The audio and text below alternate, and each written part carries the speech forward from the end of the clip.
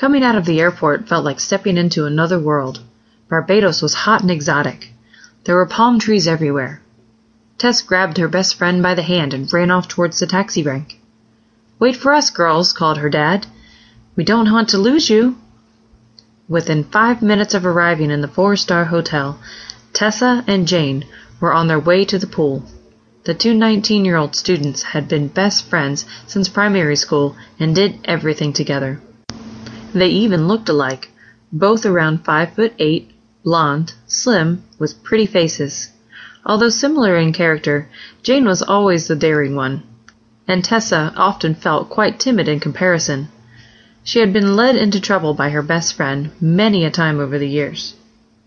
Even among the rich American and European clientele of the Palm Hotel, the two girls made quite an impression. Heads swiveled in all directions as they breezed past in tiny bikinis. They were used to all the attention and lapped it up. Arriving poolside, the two girls settled down on a couple of loungers by the pool, smothered themselves with lotion, and laid back to catch the rays. After a while, Tessa felt too hot and jumped into the pool to cool down with a few lengths. As she finished off, she climbed out and looked across to their loungers where she saw Jane deep in conversation with a big black man, one of the hotel waiters. He walked off as he saw Tessa approach. "Hey, Tess," her friend called out as she walked across. "You'll never guess, but we've been invited to a hotel party tonight." That sounded all right. If it was organized by the hotel, she couldn't see her parents objecting. The party was in the grounds of the hotel, but well out of sight of the building in an old beach hut. It was rocking when the girls got there, just after 8. There was a huge man blocking the door as they tried to get past. "What you two pretty things want there then?" "Oh, hi," pouted Jane. "Errol invited us." "Well, why didn't you say so then?" drawled the big Barbadian. "If Errol sent you, that's different. Come right in." The girls smiled at each other and rushed inside. They found themselves in a big open area that seemed to be a makeshift dance floor with a bar. There were about 30 Barbadian men hanging around, drinking and chatting. The girls couldn't see any other women, and they felt overdressed in their party frocks. Everyone else was just dressed in shorts and flip-flops.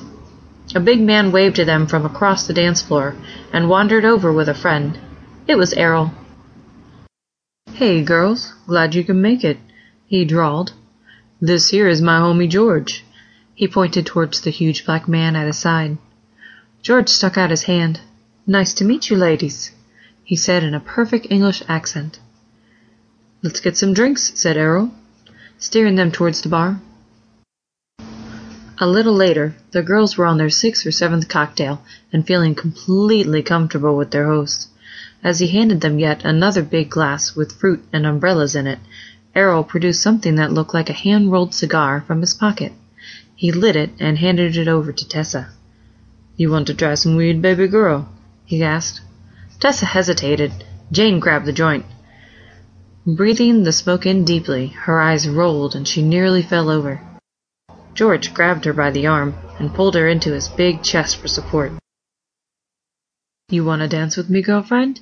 He drooled and pulled the slight girl towards the middle of the floor. Errol grabbed the weed as he went past and offered it to Tessa again.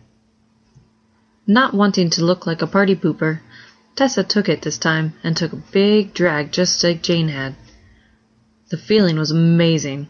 She felt her head spin and saw colors in front of her eyes. She opened her eyes to see Errol was holding her around the shoulders like George had with Jane.